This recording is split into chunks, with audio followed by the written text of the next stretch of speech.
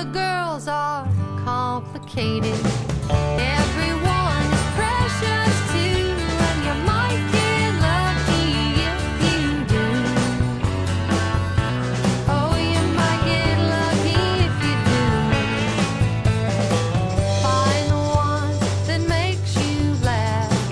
Find the one that takes your breath, where you won't get everything that you want. Oh, but you'll need one to dote upon. Hello, listeners of the Christian Feminist podcast. I just want to give a heads up that there will be portions of today's episode that have some background noise or fuzz just from how it was recorded. We're so sorry about that. I hope you still enjoy the episode. I know I do. I think it's a really interesting topic today. Thanks. Hello, and welcome to episode 80 of the Christian Feminist podcast on the Christian Patriarchy movement. I'm Katie Grubbs, and with me today are Victoria Reynolds Farmer and Blake Miller. Hi, friends. Hey, Hey there. We're going to quickly introduce ourselves before moving in to our discussion today. And Blake, why don't you start? All right, thanks. My name is Blake Miller. I'm a graduate of Abilene Christian University with a Master of Divinity degree. I'm an ordained and endorsed minister in the Cooperative Baptist Fellowship, and I'm currently a chaplain fellow at the Atlanta VA Medical Center in Atlanta, Georgia, where I live with my wife, Ellen. Thanks. Victoria, how about you? Hey everybody, I'm Victoria Reynolds Farmer. I am Senior Manager of Audience Development at Public Radio International in Minneapolis. I'm also currently pretty exhausted. I've been on 2 business trips in the past 8 days, so I took today off from work just to kind of rest and get my head right for the end of Holy Week. It's Good Friday as we're recording this, so I'm enjoying a little bit of a rest right now, and you might know, listeners, if you're a common listener to this program, that my husband is Michael Farmer of the Christian Humanist podcast. So, hi, Christian Humanist listeners, if any of you are listening. Thanks. And we really appreciate you being with us tonight, given your crazy week. I'm Katie Grubbs, and I live in Houston, Texas, where I am an adjunct professor of English at Houston Baptist University. This semester I'm teaching all online, but I also teach on campus, and I've also been responsible this year for building new English classes for the English department at HBU, new online English classes for that program. And I am also a mom of 3, soon to be 4 children with David Grubbs of the Christian Humanist podcast. And I'm also, one of the other things that brings me a lot of joy is that I'm also a women's Bible study teacher. So that's something that's also a big part of my life. Before we get started, I just wanted to talk for a few minutes about why I decided to do this topic, because in some ways it's something that can be very frustrating to read about and study. Christian patriarchy. At least once during preparing for this episode, I messaged Victoria and said, why did I want to do this? Because it can be hard stuff to read. But we wanted to talk about this for a couple of different reasons, and I'm just going to kind of run down a quick list. Foremost, to define it for people who are unfamiliar with the term or unfamiliar with the movement, because it is something that's out there in Christian culture that we feel like people ought to know about. That's one reason. Another reason is to kind of delineate some differences between Christian patriarchy and more, I guess what you might call more mainstream kind of complementarian thought, which still emphasizes male headship, but in a very different way. And then also something that I feel like is really important too for this particular topic is a good reason to talk about it now is because I think as our culture has been changing over the past few decades, I think that it's possible that more and more people in the kind of larger Christian subculture might be tempted toward this area out of fear of cultural change or fear of their children being raised in a culture that feels to them overwhelmingly secular. So it feels timely. And so we're gonna go ahead and move in. Just a couple of brief caveats. This episode's gonna be slightly different from our normal routine of knowing, reading, and passing on, in that in the first section, we actually are going to be talking about a reading that lays out some of the core beliefs of some adherents of this movement, and then also talking about readings later. And we're also going to be talking about more different readings in this episode than we usually do, but they're all articles. None of them are too long, and we'll link all of them, listeners, so that you can look at them if you're interested. So we're going to kind of move into knowing, but before we talk through any specifics about some of these texts and some of these beliefs, I just wanted to kind of give us all a chance to talk about what kind of previous experience or exposure to Christian patriarchy that we've had in our lives. And so we'll go ahead and get that started with Blake. Right, thanks. I mean, I've met individuals who've certainly held that women had fewer options when it came to church leadership, and also had ideas about complementarian relationships between a husband and wife. But I really haven't shared a lot of time with anyone who's had robust beliefs about restrictions on women or daughters at home, or most of the broader tenets of biblical patriarchy that we're going to get into. I've known that these ideas exist from various sources, the occasional, documentary about Christian sects that promote this, or even that show about the Duggar family, if it was 17, 18, 19 kids and counting, something like that. But I haven't had a really close relationship to anybody who's practiced this method. Thank you, Blake. Victoria, how about you? What experience have you had in the past? So my experience is also not personal. I haven't had any direct in-person conversations with people who practice or have practiced Christian patriarchy, but my connection to this subculture is through the internet. I started reading a lot of message boards and blogs that either focus on people who are still active in that subculture or people who were raised in it and have left, just because this subculture is really kind of square in the middle of my theology plus gender theory wheelhouse, in terms of the distinct gender roles of the culture. And honestly, a lot of its adherents have become kind of internet celebrities within the community, and that whole thing, given their conservative ideology, is really fascinating. So I've done a lot of reading in places like freeginger.org, Ginger like Ginger Duggar. It's a message board that talks about fundamentalism and gender and a bunch of other stuff, but started talking about fundamentalism and gender, and some other blogs that I'll refer to later in the show. But I will say I'm probably going to need you guys to rein me in from going down rabbit holes, because I have been really fascinated with this subculture and people in it for a really long time, and I know a lot of random stuff. We're definitely going to lean on your superior knowledge, Victoria. My kind of encounters with biblical patriarchy, just kind of research aside, are I'm kind of the opposite of you guys. That mine are almost all personal. This is a thing that I mainly became familiar with initially because my husband, David Grubbs, actually grew up kind of on the fringes of Christian patriarchy when he was a young person, for a time when he was a child, and then into his teenage years. His family were part of ATI, which we're going to talk about in a few minutes.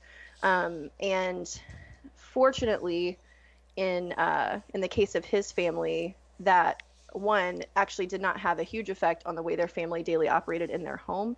There were not the negative consequences that you have seen in some cases with people who were involved in these movements. And also, fortunately, or perhaps providentially, once David reached his teenage years, his family actually exited that subculture.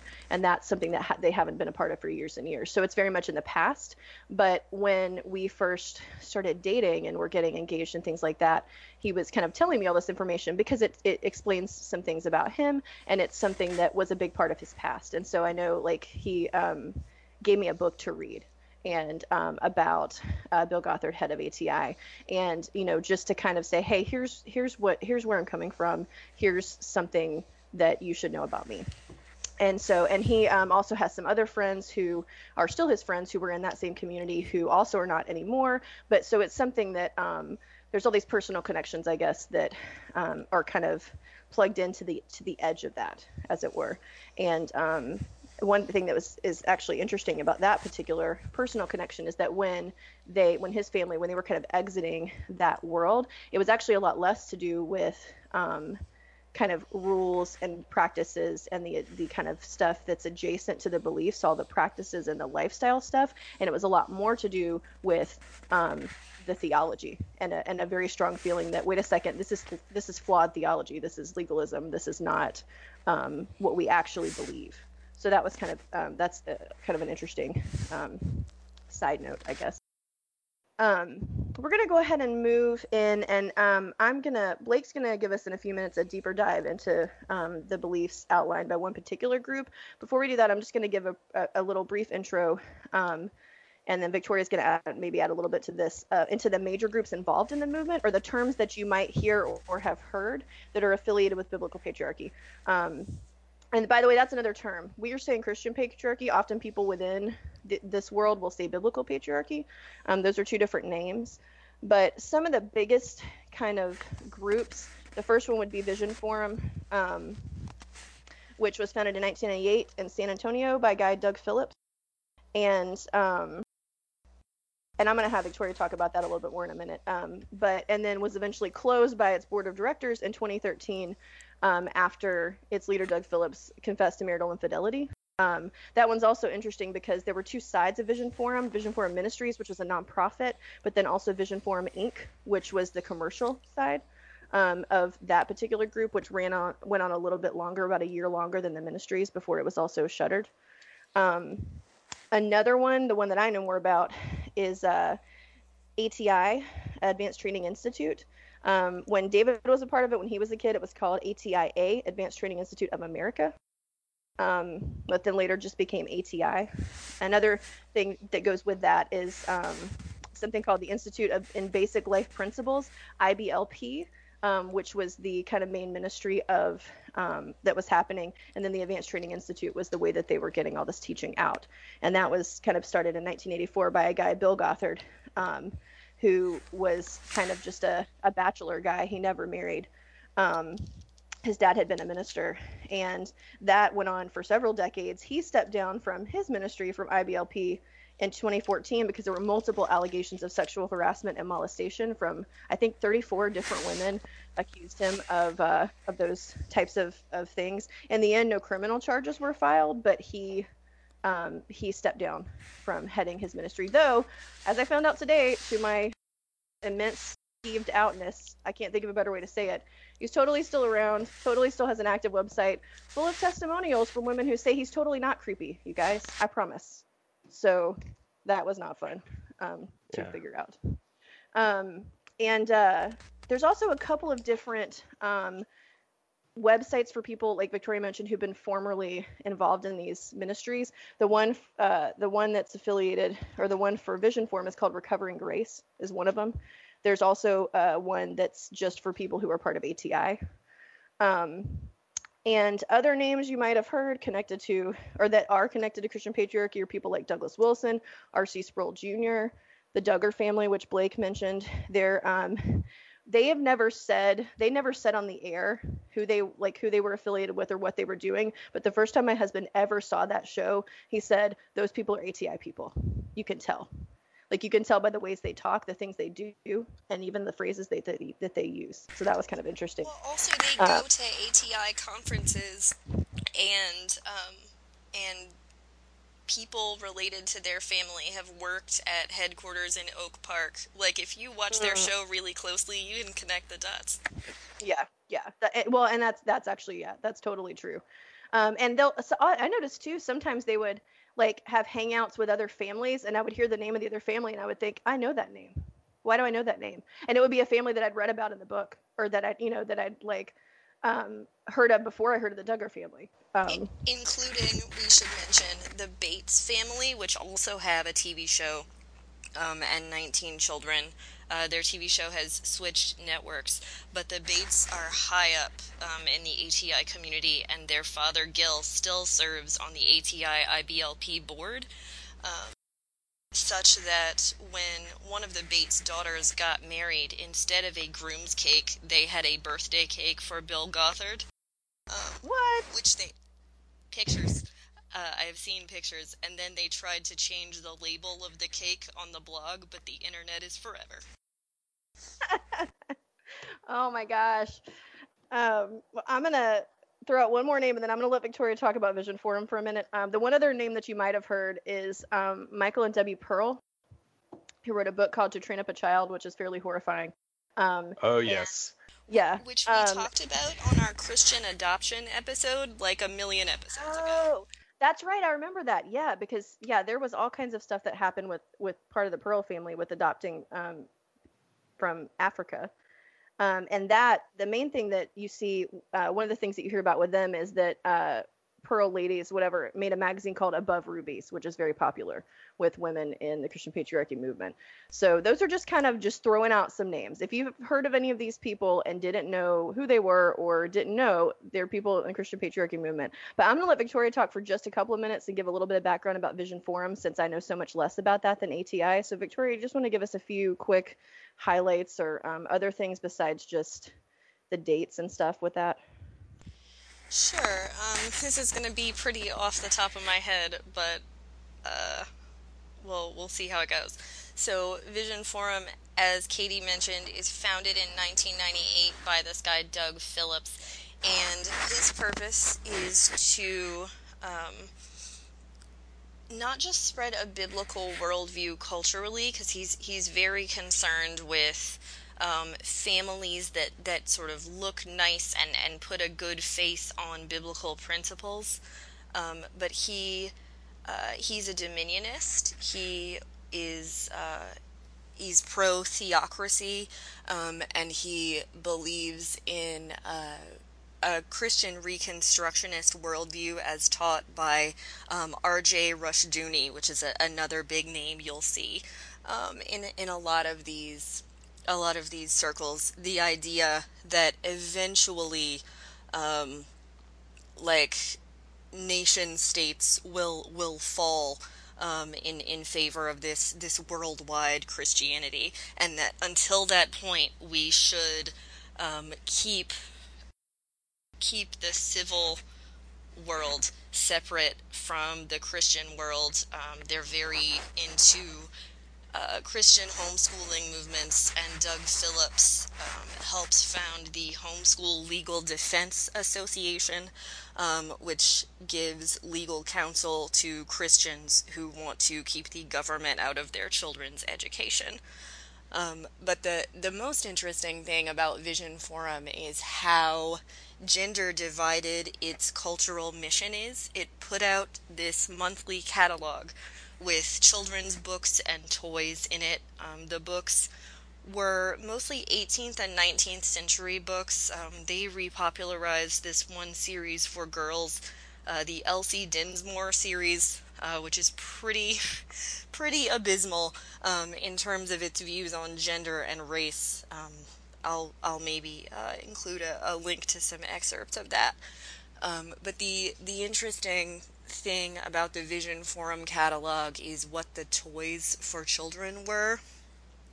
Lots of adventure toys for boys. This is something I've actually talked to David about. He said he was super into some of that stuff when he was a kid. Robin Hood and swords and really adventure heavy things, which did not appear in the corresponding girls catalogs. Those were about learning to be a keeper at home, which is a phrase that comes up a lot, as early as you could. So dolls, doll houses, tiny, in some cases, like brooms and mops and such, irons, etc., to teach you how to take care of a house and children, because that's your God-ordained role. One more thing, and then I will wrap up this rabbit trail. Vision Forum was also very famous for their public events. They hosted a Christian film festival in Texas for several years in a row. They also have these elaborate sort of costume parties that are about putting forth their view of gender. There are lots of different ones. The most famous is like a Titanic-themed dinner party, because Doug Phillips says because the sinking of the Titanic was about the doctrine of women and children first, about these manly men sort of, sacrificing themselves and keeping their wives and children safe. It's this like themed dinner where everybody dresses up. It should be noted, maybe unsurprisingly, that everyone who attends this party is dressing up as a first-class passenger. Not a lot of people dressed as being in steerage at these parties. What? I'm shocked by that. Right. But this just sort of really strangely ahistorical, pretty classist, not unracist view of history. There's basically only one high-profile black family in Vision Forum, the Balkums.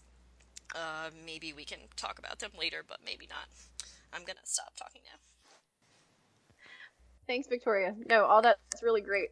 And then the one other thing I'll throw out before we move on to this article about Vision Forum theology stuff is one other term that is tossed around a lot is family integrated church, which is also, and I should say family integrated church is not just a big deal for Christian Patriarchy people. There are other people who subscribe to it, but family integrated church being the idea that the family is really more important than the local church. And so with family integrated church beliefs, whole families sit together in church all the time. There's no, oh, my teenagers, you can go sit with the other teenagers. Families are together.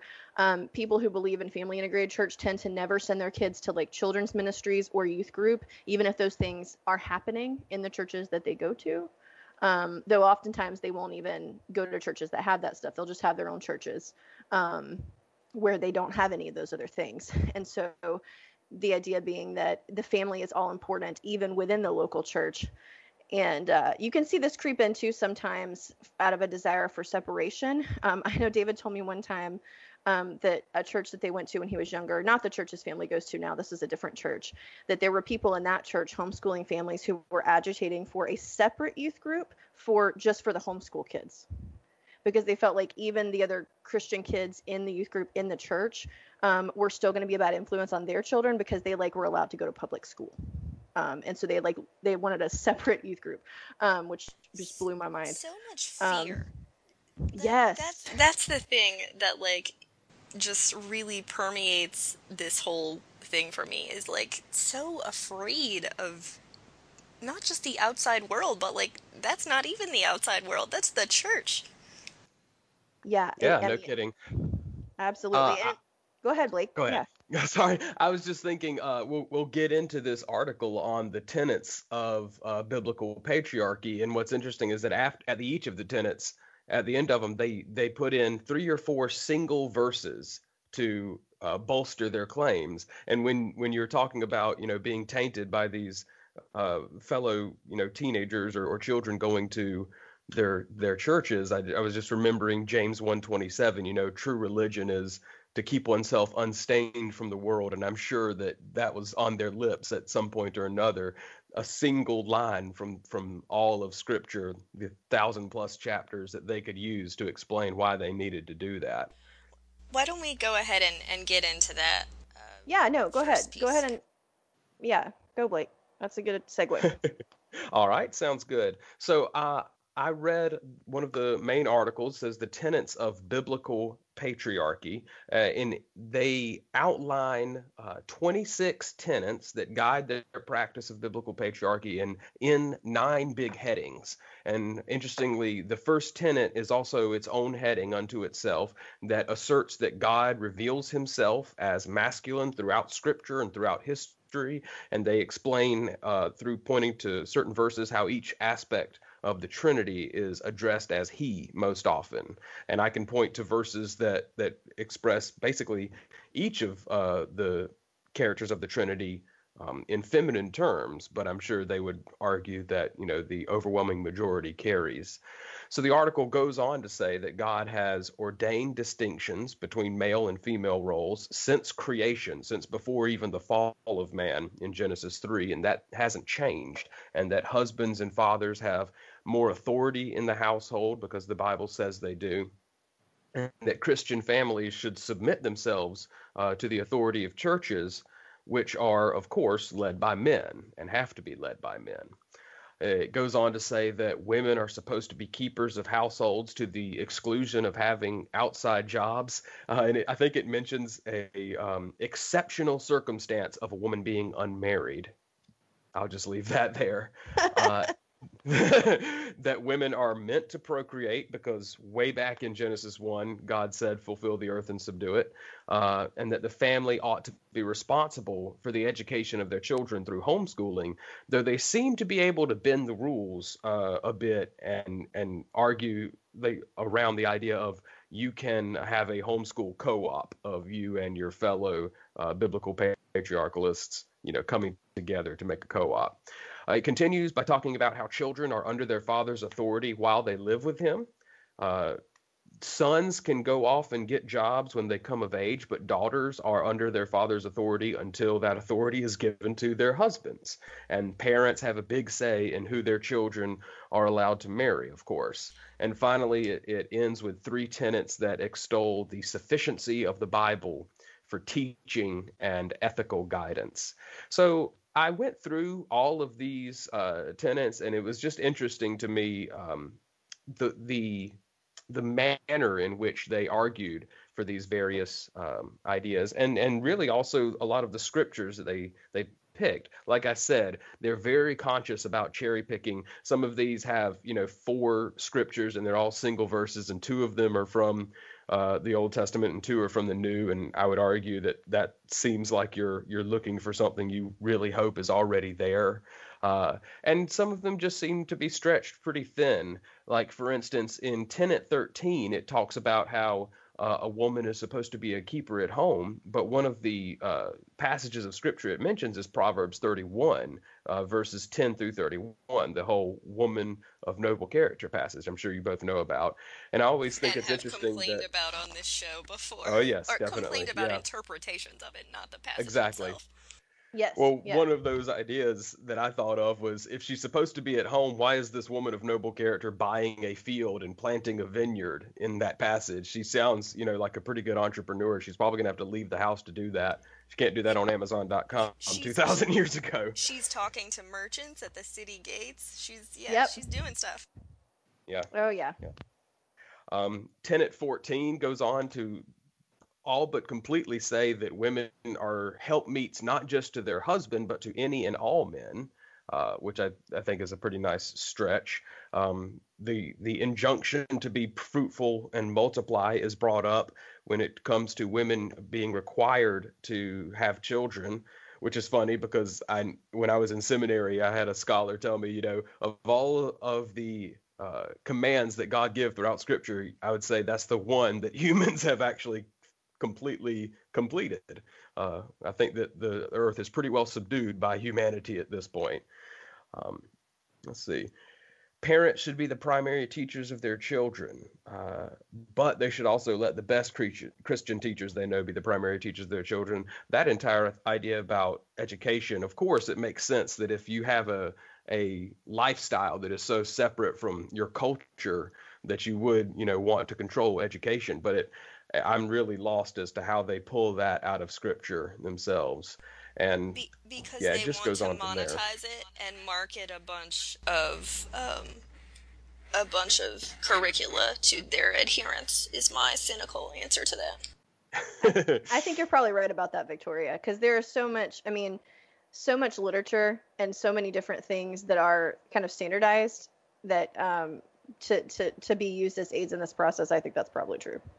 Right. Theology and Ponzi scheme is unfortunately two great tastes that sometimes taste great together for some people, it would seem. So, what did y'all think? Any particular things stick in your craw, or anything that you thought was understandable? And I'll maybe add in at the end just one little final thought about it as well. I think one of the things that I noticed a lot reading these is that some of the things mentioned are kind of also a part of complementarian thought, the idea of male headship in the home and the church, but this is a degree of intensity or of emphasis that goes beyond, right, to the idea that, as you mentioned, that all women are meant to be helpers to all men, that all women should be or all women are to be in submission to all men, so that average complementarians usually tend to say, well, male headship in the home and the church, but don't have any problem with men and women working together, or even women being in positions of authority in the workplace, for example, or something like that. But in this particular theological framework, also in civil society, they would say women are supposed to be in submission at all times. And not in positions of authority. So, no women running for office, not even the school board, which they wouldn't be involved anyway because that's schooling outside the home. Or also, like, there are families in this movement that if the husband dies, the wife then the umbrella of protection, which is a term that that isn't used in this document, but is often used in communities. The umbrella of protection, because the husband is dead, transferred to her oldest son. So now she is under the authority of her son, which doesn't even make sense internally because that's not how the umbrella works. But because she's a woman and her son is a man, that's a loophole. Yeah, and I should say too, Victoria and I and Blake too, we might also mention things in here, things that appeared in 2 other articles that we read that also talked about the beliefs, though they're coming from the other side. So the article that Blake mentioned was actually put out by the Vision Forum people explaining their own beliefs. And then we also looked at 2 articles by a woman, Libby Ann, who writes at Patheos, one called What is Christian Patriarchy? An Introduction, and then another one called Men and Women in Christian Patriarchy, Masters and Slaves or Equals. And that one mentions what Victoria just said. Yeah, the idea that there's all these different kind of like rules or I guess guidelines maybe of who's in authority over a woman at all times. There seems to be no concept in this framework of a woman who is taking responsibility for or in control of herself. I told David it reminded me of almost a little bit of way back in the medieval period when you had this concern about widows. Like, oh no, this woman, her husband's dead. He's not in charge of her. She's got money, so she's not even bound to have to, like tie herself to anyone else because she's well off. What's she going to do now? It's like this weird concern with women who were, loosed from any authority structure. And this seems really endemic in the Christian patriarchal culture. Okay, let's see what else. I thought it was interesting too. The things that I've seen in the complementarian world that are jacked up to 19 or on a scale of 10 or whatever in Christian patriarchy.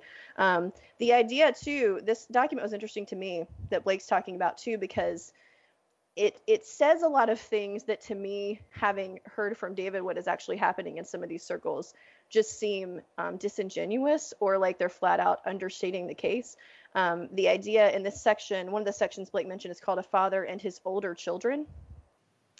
And it says, father should oversee the process of a son or daughter seeking a spouse, while a father may find a wife for his son. Sons are free to take initiative to seek and take a wife. A wise son will desire his parents' involvement, counsel, and blessing in that process. But it also says in the previous tenet, fathers release sons from their jurisdiction to undertake a vocation, prepare a home, and take a wife. And something that I've seen a lot that David told me he saw, but also just in reading stuff, is that frequently what will happen is you will have parents, fathers, and then also their wives insist on their sons working for them, serving in their home for a pretty long time. This is true of the Duggars as well. If anybody follows that show, a number of their recently, at least 2 of their recently engaged or married sons just have houses on their property and work for, not that working for the family business is bad, but you can't out of one side of your mouth say leave and cleave, and then out of the other side of your mouth, not make space for that to happen, I think. Exactly. Yeah. Because and I think because for one, if you release your son to be married, then you're at least giving lip service to the fact that now he's going to be separate from you, which means that you can't get all his valuable labor that you want. Like David told me, it was super common in the circles they were in, where you would have kind of 32-year-old guys getting married to like 17 or 18-year-old girls, not because those guys were necessarily creepy and preferring younger women, but because that their parents did not say, okay, cool, you can get married, until they were in their early 30s, because they didn't want to lose these guys as workers at home or in a family business or whatever. I mean, it's also twisted too, because you have all these statements about how the husband father's the ultimate authority in the household, everything he says goes, all this stuff. So you have all these young men being told that they're going to have absolute authority, but then not really being given the chance until they're older to even learn how to exercise authority, because their parents are keeping them in the home, and where dad's word is law. And then they get, married off to these poor girls who get these husbands who are supposed to exert absolute authority and have no idea how to do it, because they've never had any even delegated authority in their own households. And it's very sad. Anyway. Right. King Lear would be proud, I guess. Well, yeah. Oh gosh. I don't think I had anything else. Victoria, did you see anything in these tenets that you wanted to talk about? Yeah, just before we leave the fathers and older children section, I'd like to talk about the difference between the verbs used to talk about sons and the verbs used to talk about daughters. In terms of getting married, sons take a wife and daughters are given by their fathers to their husbands. Which, I guess is not terrible, on the surface. I mean, there are a lot of just garden variety complementarians who I know think that way too. But Katie, you're right in saying there's a lot of stuff that's not here. The intricacies of courtship culture are not here, but they're underneath the surface. The idea that these couples are often very closely chaperoned, physical contact is very closely monitored, and you're really expected to go from 0 to 60, as it were, on your wedding day, and think that it's okay, even though there hasn't been any previous acceptance of physical, in some cases, physical contact alone. People in this community sometimes encourage chaperoned events completely until after the wedding. So, I just can't imagine that if you've never had a conversation alone with someone and you've been taught that sexual desire is evil, but then that switch is supposed to flip when you get married. So if you add that to the sort of active passive gender divide that's in the language, there's a lot going on there. Well, I think that fits in pretty nicely if you see this as less of a matter of the heart and going out into the world and I want to say something that sounds a little better than getting what you want, or seeking your own goals. And what I see here is hewing to the rules and hewing to the protocols, doing what has been provided by God himself to that is known to work. And so in that instance, I could almost see somebody saying, what exactly is the point of making sure that you like this person this much, or that you guys have in jokes or anything like that? You're compatible because your parents have said you're compatible, and you have the parts and the roles that are compatible, and that's all there is to it, I could see somebody saying. Yeah, that makes sense. Yeah, I think that's true, and I think that gets us to the next pieces, maybe what Libby says about how this stuff is actually lived out. Yeah. And was there one of those you wanted to talk about first, Victoria? Um, I, hmm, I'm not sure. They sort of run together for me. Like I said, I've been reading Love, Joy, Feminism, which is Libby Ann's Pathos blog, pretty much as long as it has been around. And I had read these pieces before. I reread them for this, but her blog kind of runs together for me. So why don't I let you go first? Okay. I think I really like the one called "What is Christian Patriarchy" because in that one she kind of lays out some of the differences of intensity, so that she says things like, let me find it here. Many evangelicals use the rhetoric of male headship, but see it as merely spiritual or figurative, right? So that it's supposed to express something. You'll hear complementarians say that the man should be the spiritual head of the home, um, you know, and kind of leave that up to each individual couple's interpretation, right? Like what that means. And we talked about that a lot too in our complementarian and egalitarian episodes. That here's some beliefs of complementarians. Here's what it actually looks like, and every household seems to view it differently, right? But she says for Christian patriarchy, though, being under male authority includes obedience, and that this obedience is absolute. It's not figurative, or whatever. It's no, you are to be, the women are to be obedient in the same way that the children are to be obedient.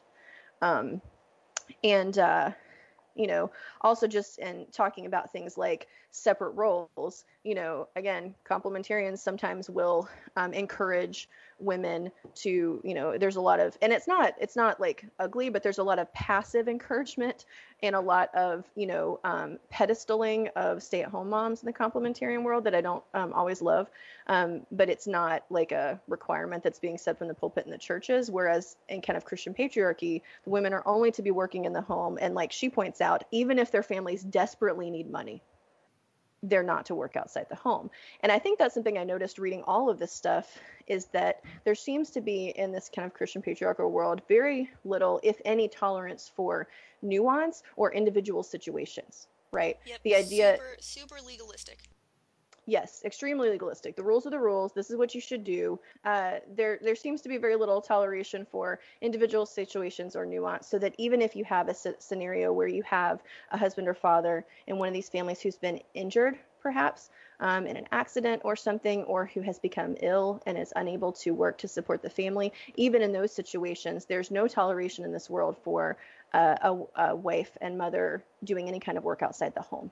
The idea is that God will find a way for that family, and that it would be worse for the wife to work outside the home than it would be for the family to maybe be a little hungry for a little while, or something like that. So that's something I noticed a lot in the things that she had to say in that particular article.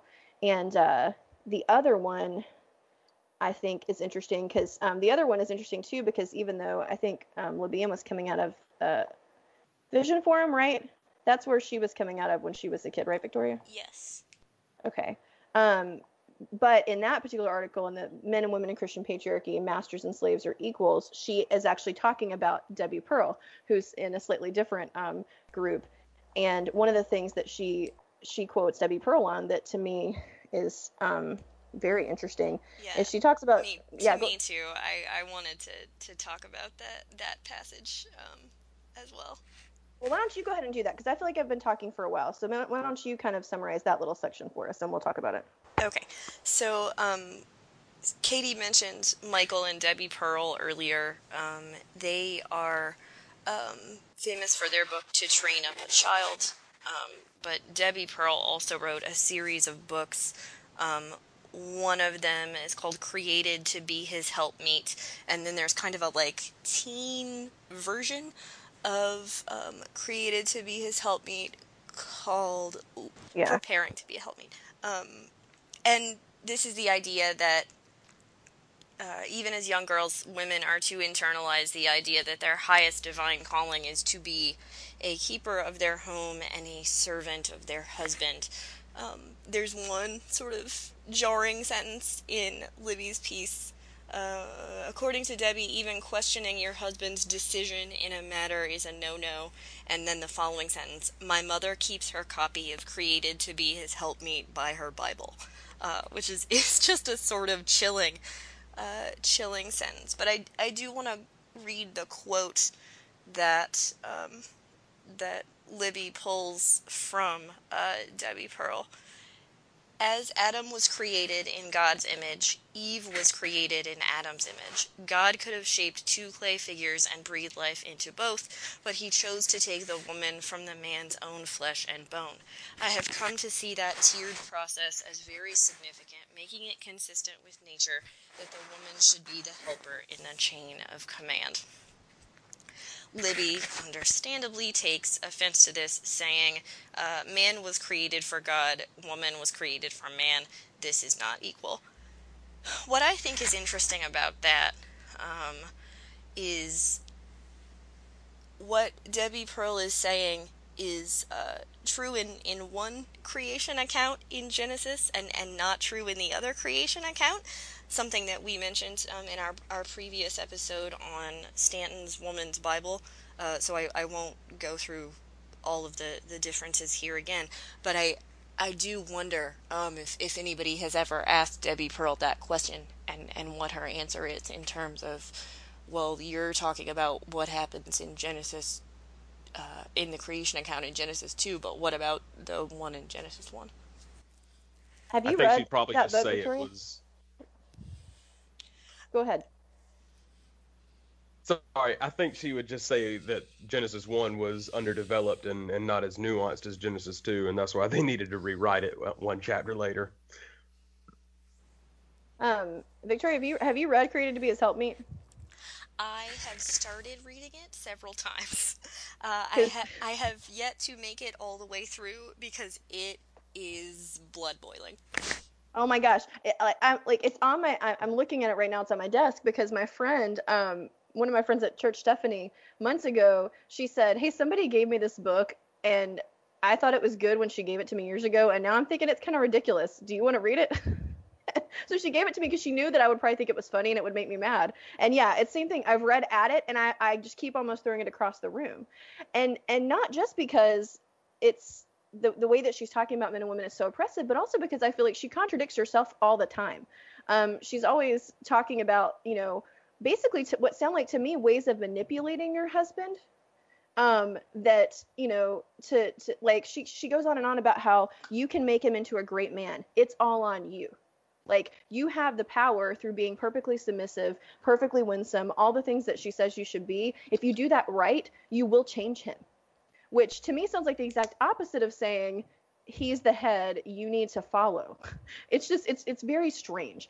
And it doesn't, I feel like she's kind of self-contradictory a lot. Also, she is very ugly and unkind when talking about other women, which to me is a huge red flag. Yes, that is why I stopped reading the Above Ruby's blog, even to hate read it, which I admit, all you listeners, my impulse to hate read things is a sinful impulse that I need to not give into.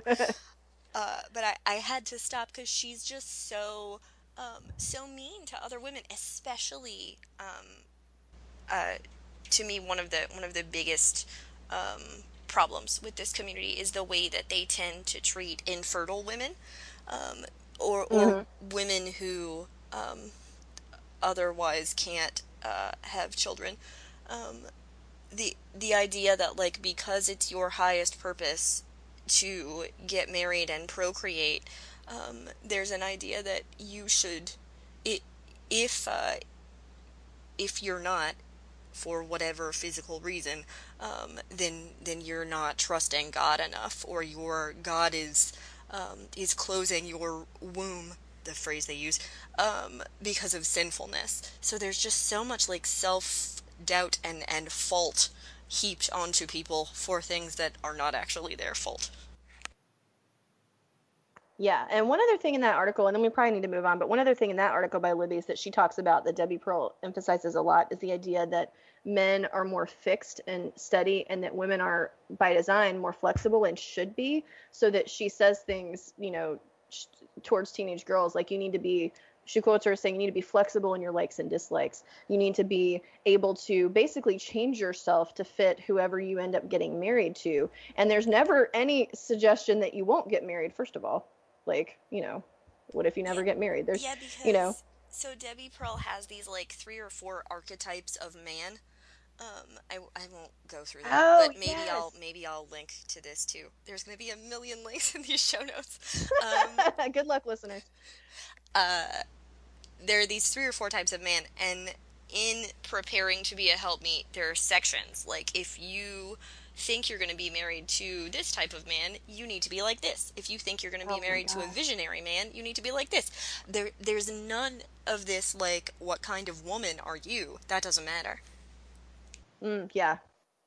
Yeah, and she says you need to fashion yourself to be what he needs. Again, though, very contradictory to what is actually created to be his helpmeet. Because if she's going to say that man is fixed and steady and he fits one of these types and you need to fashion yourself to him, but then she's always talking about how you can, through your behavior, make him into basically a different man or get rid of all his bad habits. If he's mean, you just got to be sweeter and then he'll be less mean. It's very strange, and it doesn't work. Like you said, it's talking out of both sides of the mouth in a way that's extremely frustrating.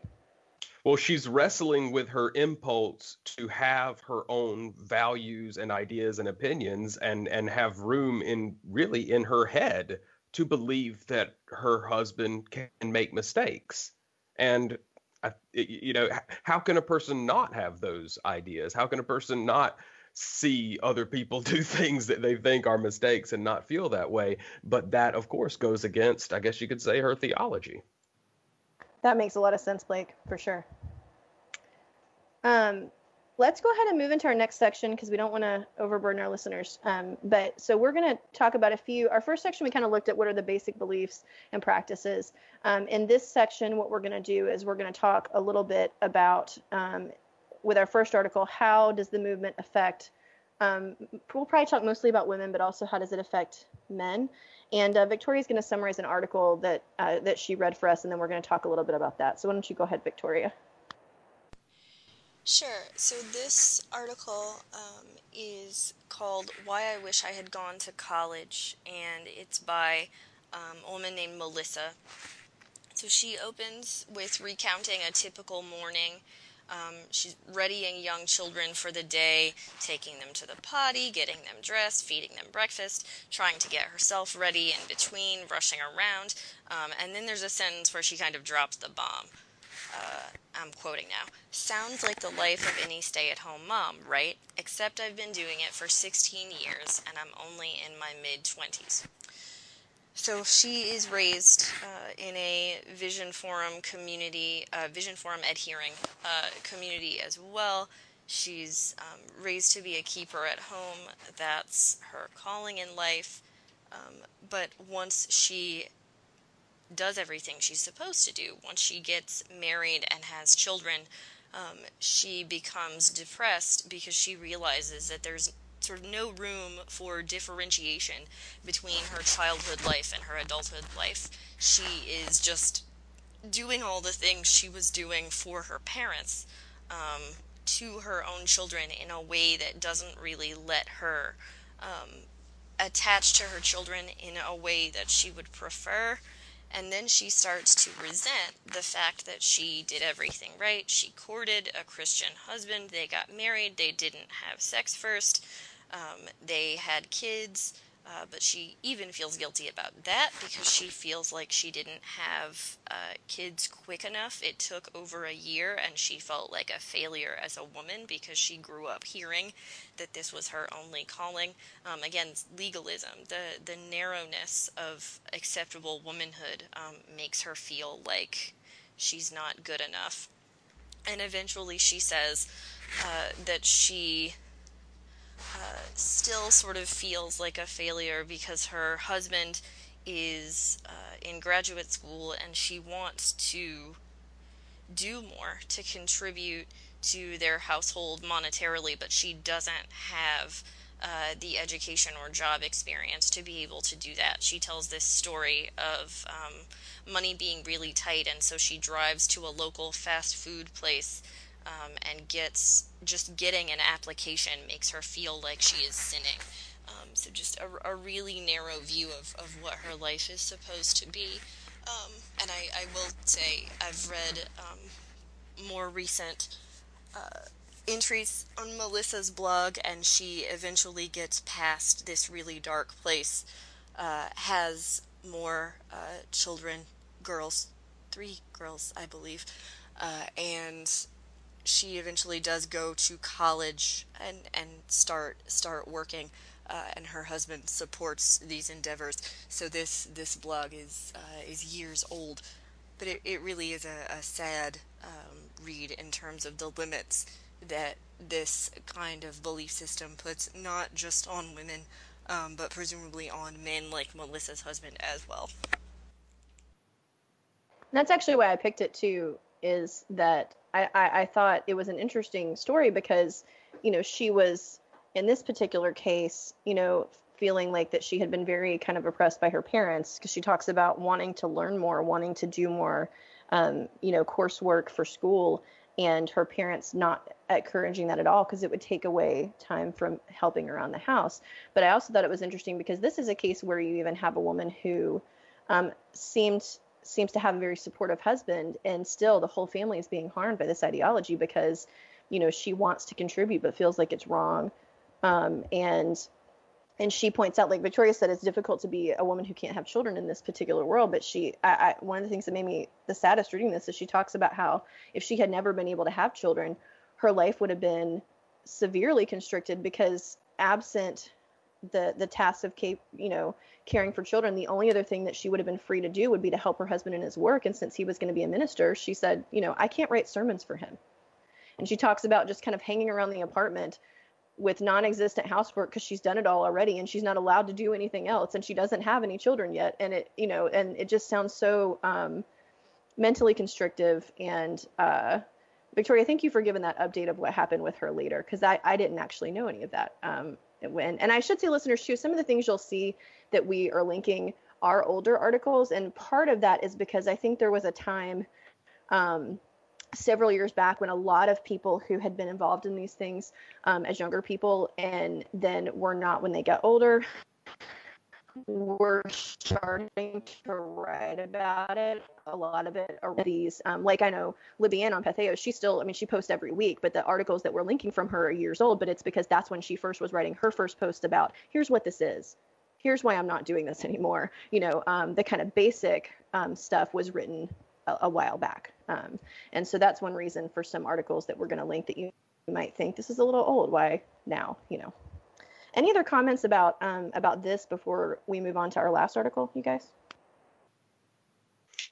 I was really struck when she spoke about her father telling her what things she did that would infuriate her husband. Yes, And it really, that word, so scary. Yeah, really no frightening. kidding. I can only imagine how young she was when she started hearing that. And I started wondering about how much love she felt she received from him. And it really inculcates in me this feeling that in this movement, a father has room to not have to feel like he owes as much love to his daughter, or that it's not his responsibility to show love as much as it is the mother's responsibility. And that kind of emotional starvation would most unfortunately be well suited to asking young women to idealize and desire these very narrow gender roles. If you teach a young girl this is what you have to do in order to receive love from the men in your life, unfortunately that's probably a good way to get them to act the way you want them to, And for a little while at least. And I think that's why a lot of these blogs, places like Recovering Grace, places like Homeschoolers Anonymous, of this second generation of people who were raised in this movement and have chosen not to raise their own children the same way. I think that's why the majority of these blogs are written by women in their late 20s, early 30s, who feel like they were treated like second-class citizens and taught to be treated that way. That was not only acceptable but necessary. Yeah, absolutely. And I think something too that an effect I think on men and women that I've seen just kind of through through my husband and, other kind of people that we've known who are part of these movements, to me, the saddest things is that some of these people who kind of, like second generation people, like Victoria mentioned, who exited this movement, like, my husband and all of his siblings are a good example. They all kind of ended up as, mainstream complementarians or egalitarians, still Christians, but not involved in Christian patriarchy. But then you've also got a lot of people who were so scarred by growing up in this environment that they just completely left behind the faith in any form. And that, I think, is one of the saddest kind of consequences that you see for women and men growing up in this environment. I think probably for more women than men, because they were getting the worst end of the deal, I think. But that you have people who were completely turned off to the idea of faith because of the way that scriptures and different beliefs and these different legalistic rules were used against them.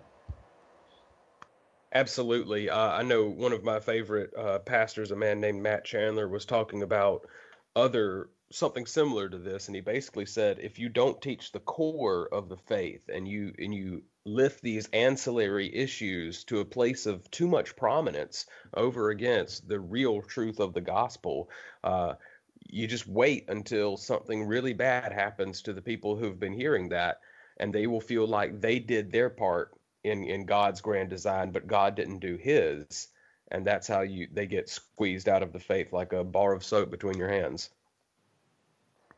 Yeah, that makes perfect sense. I think let's go ahead and move into our last article that we're going to talk about tonight. And in the last section, I just wanted to say a few words about how this movement, again, is differing from some other groups like mainstream complementarians that talk about male headship. But one of the articles that I found, and I'm going to summarize quickly for us, that is a little more recent. This is from 2016. It's called The Patriarchy Movement, 5 Areas of Grave Concern. And it's written by a guy, Matt Holst, at the Alliance of Confessing Evangelicals, on their Reformation 21 section of their website. But he's writing from a complementarian perspective. So he's not automatically rejecting ideas like male headship.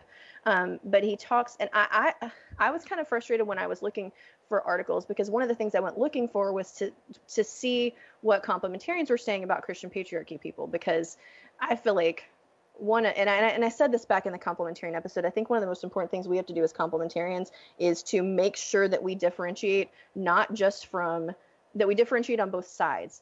That we don't just focus on saying, here's how we're different from egalitarians, which I think is usually what almost always happens, but that we need to expend way more energy than has been given in the past on saying, and here's how we're not like these people on the other side in the kind of Christian patriarchy camp. Because I think for a lot of people who are either secular or who are more progressive Christians, they might not realize that there are differences between kind of, more mainstream complementarian ideas and, the Duggars, because if you don't know much about either, and both believe in male headship, I'm putting scare quotes around that, then yeah, how are they different? Are they different at all? And it doesn't help that sometimes you'll have people, regular complementarians who don't know anything about the Christian patriarchy movement really watching the Duggars and going, well, that seems nice. They seem happy. That's probably fine. I remember my mom saying things like that when they first came on TV, and kind of saying, hold on, Mom, this is what's really going on. Because, they're not going to say all that stuff on TV. But the things that he mentions in his article, and he has like 3 or 4 caveats, making sure that he says that, I'm not disagreeing with biblical truths about headship, but that here's some ways that this movement can be a problem. And it's interesting too, because the things that he talks about are on a larger scale, so that he's not talking about as kind of as personal stuff, how it affects individual people, but rather how it can affect the church. So his areas of grave concern that he lists are that Christian patriarchy tends to supplant ecclesiastical authority. Basically, in this world, the family is all important, and definitely more than the local church. And so he says, in these families, you've got the father having, way more power even in that family than his pastor. And so, in the kind of mainstream complementarian world, there's space for the elders of a church, getting involved if there's something going on in a family that's not okay. But that would be seen as a kind of base interference in a Christian patriarchal context, because the father in his own space is all powerful. And Holst says, quote, "A failure to recognize the authority of the officers of a biblically faithful local church is a failure to recognize the authority of Christ, the head of the church." And something that is not mentioned, but I guess is sort of between the lines of this article, is quite often these are home churches or family churches anyway, not headed by ordained pastors. Oh, that's true. And that's true. That's kind of a hole. He probably should have mentioned that. Because, what if there are no elders? Or what if the elders are all these same, men who are in charge of the families? Another thing is, he says Christian patriarchy tends to supplant ecclesiastical community, that people in a Christian patriarchal world tend to be very isolated from the local church. They're not even, like Victoria was just saying, a lot of times they're not even in a local church. But even when they are, the family is, again, elevated above the church, so that even within the church, the family always sticks together. There's no separation. And he just points out that in Scripture, the church is held in highest esteem. And you can see this, he doesn't say this, but you can see this in the way that Jesus talks about the church versus his blood family. He also says, such a misunderstanding frequently produces socially stunted children, as well as carbon copies of the patriarch. A few other things he mentions as areas of concern. Christian patriarchy tends to pervert the father's God-given role in the home. He says as prophet, priest, and king, which he takes a point to say these are like functions, and that the fathers, they're not offices, so that the father's supposed to teach his family the word of God, intercede in prayer, apply the law of God to his family, but that this is not all-consuming. These are, kind of functional roles, not non-negotiables. And then in the next one, he also says this perverts the mother's God-given role in the home, because he points out that often mothers are doing all those same exact things in the home, and yet in Christian patriarchy, it's the mother is not given her proper due, her proper honor. And then the last one he says is that Christian patriarchy is an area of concern because it tends to be a man-made, law-based system. And he says there's a great danger for sinful men in a singularity of authority. Nowhere else do we accept it. So he talks about how God's ordained a plurality of elders for the purpose of keeping authority out of the hands of one man, which I thought was interesting, because that's also a problem if you see kind of like celebrity pastor-driven churches. If you think about people like Driscoll or these churches where you in theory have a plurality of elders, but really one man is in control, and how often have we seen that go wrong? And he says, this is a problem in Christian patriarchy too, because you've got this singular one authority and no other authority is recognized, not in the church or, society or anything like that. This is why it's not shocking that both Phillips and Gothard are the subject of sexual abuse allegations, right? If you have this very top-down structure of authority where you're supposed to obey without question, which is that's direct quoted wording of how parents are to teach their children to behave. It's from the ATI handbook. I mean, no wonder, right? Obeying without question, that's a recipe for abuse. Yeah, and I mentioned to my husband too, one of the things to me that seems so weird and culty, at least about ATI, is that, like we mentioned way earlier in the episode, there's so much fear and so much worry about mixing with the world or even with other Christian teenagers and all these things. On the other hand, you had lots of people who never hesitated to send their teenage daughters to go work at headquarters for Bill Gothard, an unmarried man. Like, David made a joke about how Gothard definitely wasn't following the Mike Pence rule. Like, for all the conservatism and all of the, all the kind of rules in the way that he comported his life while he was still head of his ministry, it's interesting to me that they had all these fears, but in this one area, it was like anything was fine.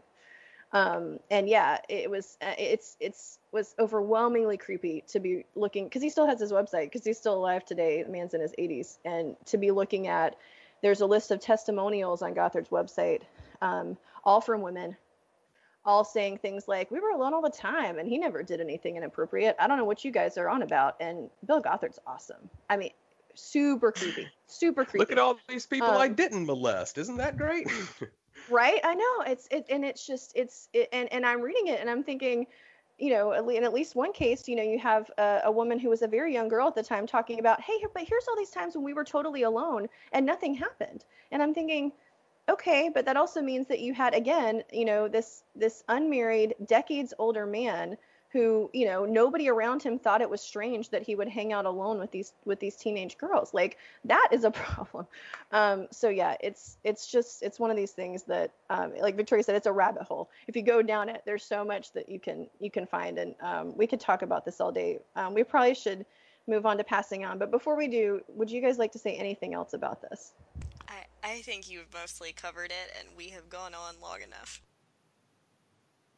I would just say that the real place where my heart breaks is that when you have this rigid a model, a prototype of how to live, I feel such pain for where the men who don't find wives, the wives who don't find husbands, the women who can't have children, the men whose wives die, or wives whose husbands die, or anything like that. Uh, I shudder to think at how these people navigate it when the plan goes awry, and the best laid plans of mice and men. So I know that means many broken hearts have been made in these communities. That's a great point, Blake. Well, listeners, we're going to try to link everything we talked about. It might be our longest link list ever, but if you're interested, there's a lot of information that we'll be providing to you. We're going to move on to our last section now, our passing on section, and I'll go ahead and let you guys go first. Blake, what are you recommending this week? I normally wouldn't suggest a novel for this, but I happen to be reading a novel by Stephen King and his son Owen King called Sleeping Beauties that's been reminding me of this episode. It's about a town in, I think, West Virginia that experiences a lot of mayhem when all the women in the world start falling asleep and they don't wake up, and actually like these cocoons start forming around them, and within 2 days the world is having these extremely violent reactions to how they're going to deal with this. And it's an interesting reflection on how the men and the women interact and what it means for society to take the women out of the equation, and basically the destruction that develops that. If you're familiar with any Stephen King stuff, he's in typical form in terms of violence or profanity. So be cautious if you feel the need to. But what's always interesting to me about King and his sons is that they're really good at writing evil people who can perfectly justify their evil actions to themselves when you get in their heads. And that's been a really interesting part of getting into the mindsets of people who are okay with doing terrible things to women, and also waiting for them to get their comeuppance as well. That sounds fascinating. Thanks. Victoria, how about you? I'm going to recommend 2 blogs of people, sort of the 2 opposing sides of people coming out of this system. One of them, Katie, you already mentioned, Recovering Grace, which is a kind of center for mostly ATI, but I think some Vision Forum too, people who are part of this second generation who have left that belief system, and a lot of them are still Christian, but are kind of trying to figure out what that means for them. So that blog, and the second blog I'm going to recommend, I may have already recommended on a previous episode, but if so, I'll recommend it again. It's called No Longer Quivering, and it's in reference to the Quiverful movement. It's run by a woman named Vicki Garrison, who was high up on the No Greater Joy and Above Ruby's staff, so the 2 biggest kind of Quiverful stay-at-home mom ministries. She works for both of them, and has since taken her children out of the Quiverful movement and is now an atheist. But her story and the other women on NLQ's stories are fairly fascinating, so I would recommend both of those blogs, Recovering Grace and No Longer Quivering. Thanks, Victoria. My recommendation this week is also a book though it's probably the total opposite of Blake's, because what I'm recommending is a children's book this week. And it is a book that is called Amelia Tuzora, 26 Women Who Changed the World. I'm recommending it because we have this book. My daughter absolutely adores it. She calls it the Book of Women Who Did Important Things. That's her name for it. I love that so much. I know, right? And I have to give a shout out. This book was given to her as a gift by her aunt, Pamela Grubbs, and Pamela's new husband, Corey. They got married in December, and Arden was in their wedding, and this was the gift they gave her for being a flower girl. It's a great book. It has beautiful mixed media art pictures in it, and it talks about women who changed the world. The Amelia Zora is Amelia Earhart to Zora Neale Hurston, but there are tons of different women in between.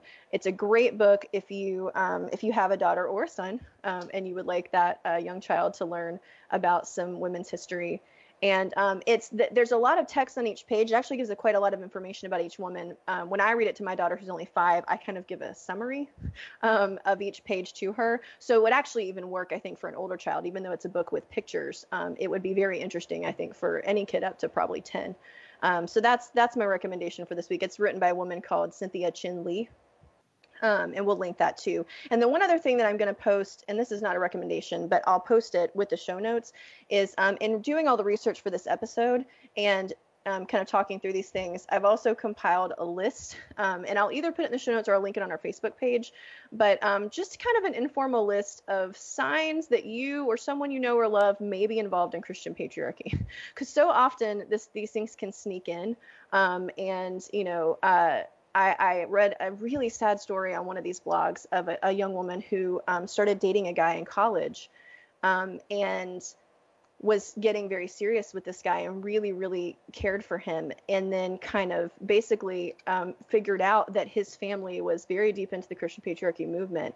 And in the end, it was a very sad ending because he was never able to break free of that world enough to stay in a relationship with her, to get married to her.